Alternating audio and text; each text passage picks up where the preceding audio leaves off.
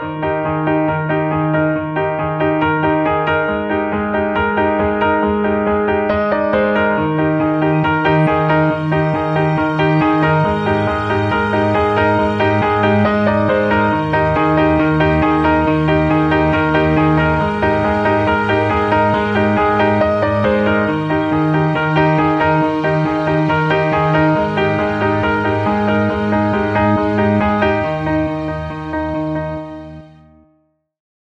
morning. Welcome to Bethany Lutheran in Warren, Oregon. Today we are on number 2 of our Advent series, Why the Nativity, and this one is focusing on why Joseph. Grace to you and peace from God our Father and the Lord Jesus Christ. Amen. He's sometimes referred to as the forgotten man of Christmas. That is Joseph, the man who was chosen to be the adoptive father of our Lord Jesus. You know, the goal of many young people nowadays is to someday be famous. Celebrity endorsements influence the popularity of breakfast cereals, sportswear, even the election of our highest officials. Some people's only goal in life is to be an influencer. A real man in Joseph's day, and still today, is a man who desires a good reputation above prestige. As we see in today's message, Joseph was an honorable man who trusted God, lived his faith, and sought to treat others with dignity and respect. Perhaps that's why God chose Joseph of Nazareth to be the father and protector of the Savior of the world. The decision to stand by Mary was not an easy choice to make. Joseph had to trust the message of God sent in a dream over the Torah law that had been the compass of his life. In Scripture, Joseph stands silent.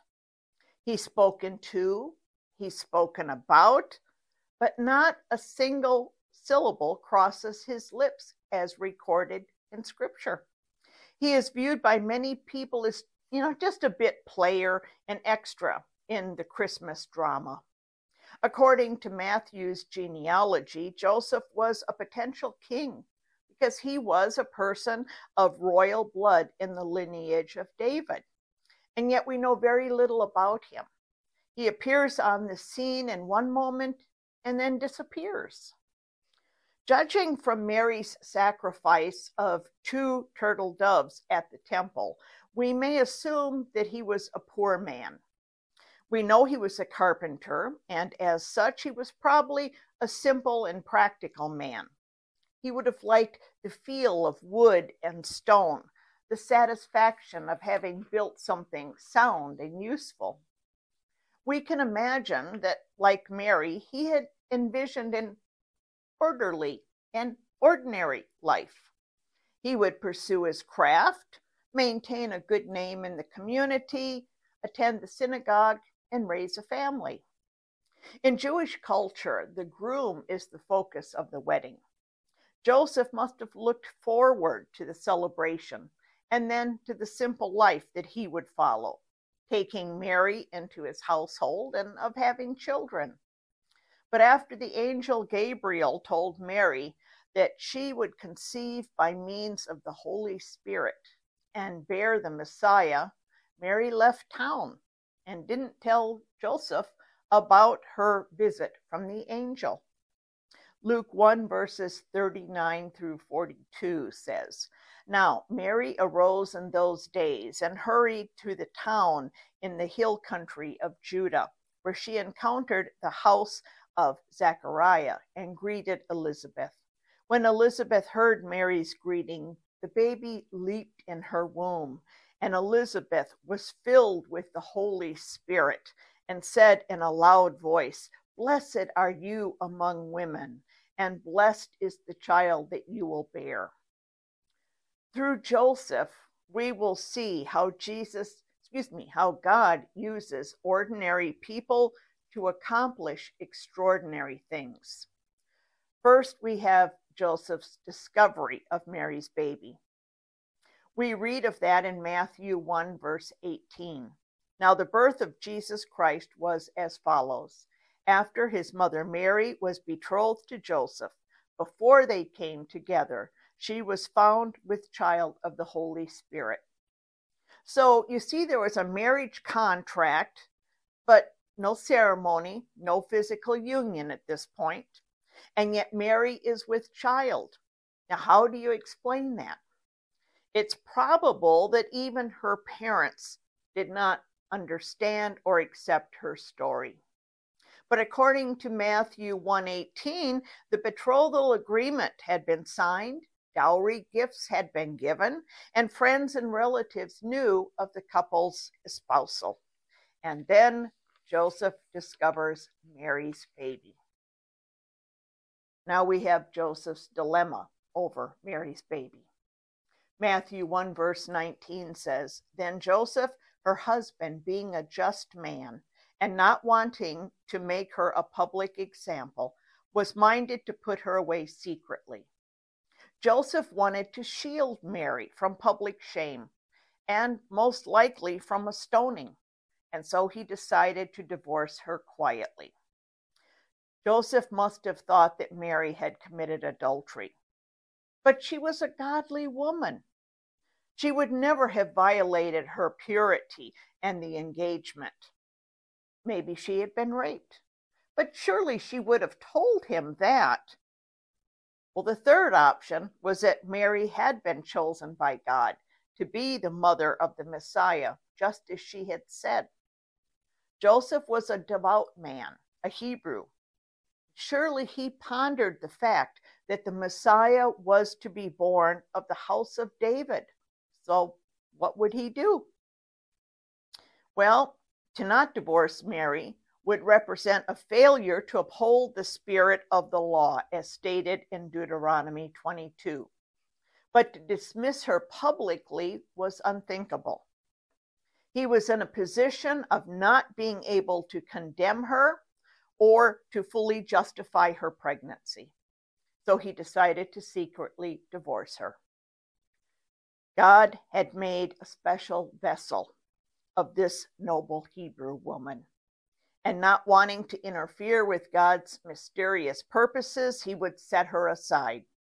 To be obedient to God, Joseph was willing to give up the woman that he so dearly loved. And then Joseph has a dream. In Matthew 1 verse 20 we read, But while he thought about these things, behold, the angel of the Lord appeared to him in a dream, saying, Joseph, son of David, do not be afraid to take Mary your wife, for that which is conceived in her is of the Holy Spirit. What a relief these words must have been to Joseph. When the angel said, Joseph, son of David, we see God's prophetical word being fulfilled and his providence being carried forth, that this child should be of the lineage of David. Though Joseph was not Jesus' physical father, by his marriage to Mary, he would give Jesus the legal status because he was of the house and lineage of David. Joseph now understood that the whole matter had been orchestrated by the Lord. The Lord further instructed Joseph that the child's name would be Jesus, for he would save his people from their sins. Matthew 1 verse 21. And as verse 25 states, Joseph called his name Jesus, showing his obedience to God. In verse 23, Matthew goes on to reveal that Jesus' virgin birth fulfilled what was spoken by the Lord through the prophet Isaiah. Behold, the virgin shall be with child and bear a son, and they shall call his name Emmanuel, which is translated, God is with us. Now, Joseph's decision about Mary's baby. In Matthew 1, 24 and 25, we're told, when Joseph woke up, he did as the angel of the Lord commanded him, and he took Mary home to be his wife. But he had no union with her until she gave birth to a son, and he called his name Jesus. What happened in Joseph's life illustrates what often happens in ours. Max Lucado describes Joseph as being caught between what God says and what makes sense. Yet, as Lucado observes, Joseph did not let his confusion disrupt his obedience. He did not know everything, but he did what he knew. God made sure that everything in his plan would be carried out to the minutest detail because the purity of Jesus must be protected.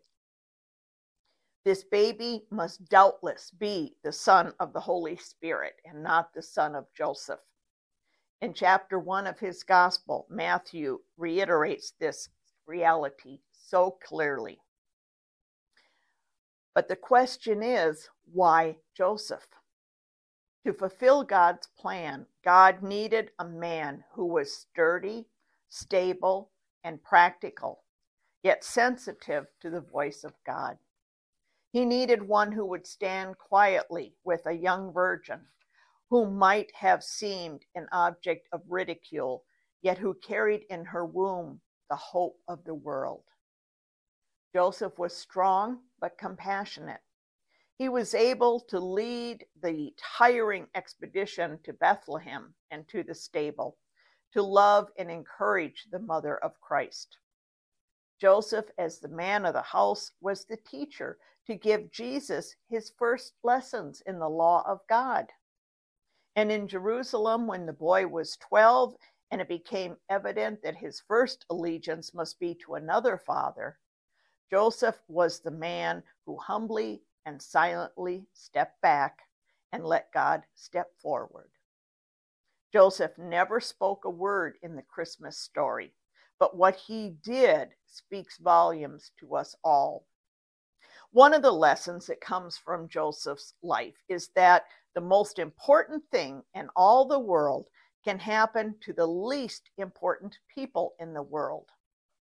That is, the King of Kings and Lord of Lords can take up residence in the most ordinary lives. That the greatest somebody who ever lived can come to nobodies like Joseph and Mary and you and me. And isn't this the very attitude that God requires from us? Lord God, just tell me what to do and I will do it. I will be obedient, anytime, any place, anything, anywhere. Lord God, I don't understand it and it does not make sense. And as far as I know, it's never happened before in the history of the world. But if you say it, I will do it. A British student was having a good time in England studying engineering and in his spare time riding his motorcycle all over the English countryside. On a cold and rainy night, he crashed his motorcycle in a very remote section of England and lay injured on the road for many hours. By the time he was hospitalized, pneumonia had set in, and the doctors gave him maybe 2 weeks to live.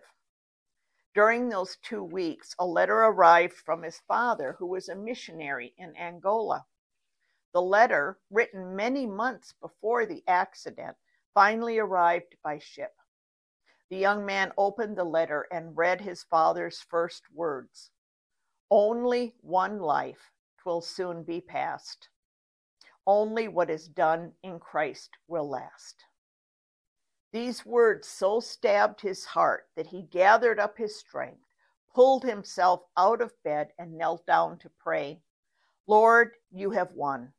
I now own you as King of Kings and Lord of Lords. And Lord, if you'll heal my body, I will serve you anywhere, anytime, at any cost. The boy recovered and went on to become a powerful pastor and evangelist. His name was Stephen Olford. God brought him into a position of significant usefulness through the tragedy of an accident, but most of all through his willingness to say, anywhere, anytime, at any cost. And that's essentially what Jesus said when he came to earth as our Savior.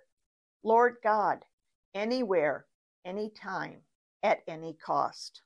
Reflecting the prophetical words of Psalm 40, verses 7 and 8. Then I said, here I am, I have come. It is written about me in the scroll. I delight to do your will, O my God. Your law is within my heart. Mary echoed the same commitment to God after the angel announced that she would give birth to the Savior of the world. In Luke 1, verse 38, she says, I am the Lord's servant. May it be to me as you have said. In other words, anywhere, anytime, at any cost. And when Joseph received the angel's message, he walked away from what made human sense to do what God asked him to do. Anywhere, anytime, at any cost. Are we willing to say, Lord, I will serve you anywhere, anytime, at any cost? Long ago, that was the road to Bethlehem. And today, it's the road to victory in the life of a true believer. It's a happy day when we recognize that we do not have to completely understand everything that God is doing in order to obey. God reserves the right to give us what we need to know as we need to know it and reveal the rest in due time. Some of the most exciting things that have happened to me have been when I said to God, before I knew what I was saying yes to. Joseph and Mary could not possibly have known the eternal things that would happen from their obedience. But thank God they obeyed. And most of all, thank God for his indescribable gift, the Lord Jesus Christ, who came to be our Savior. Amen.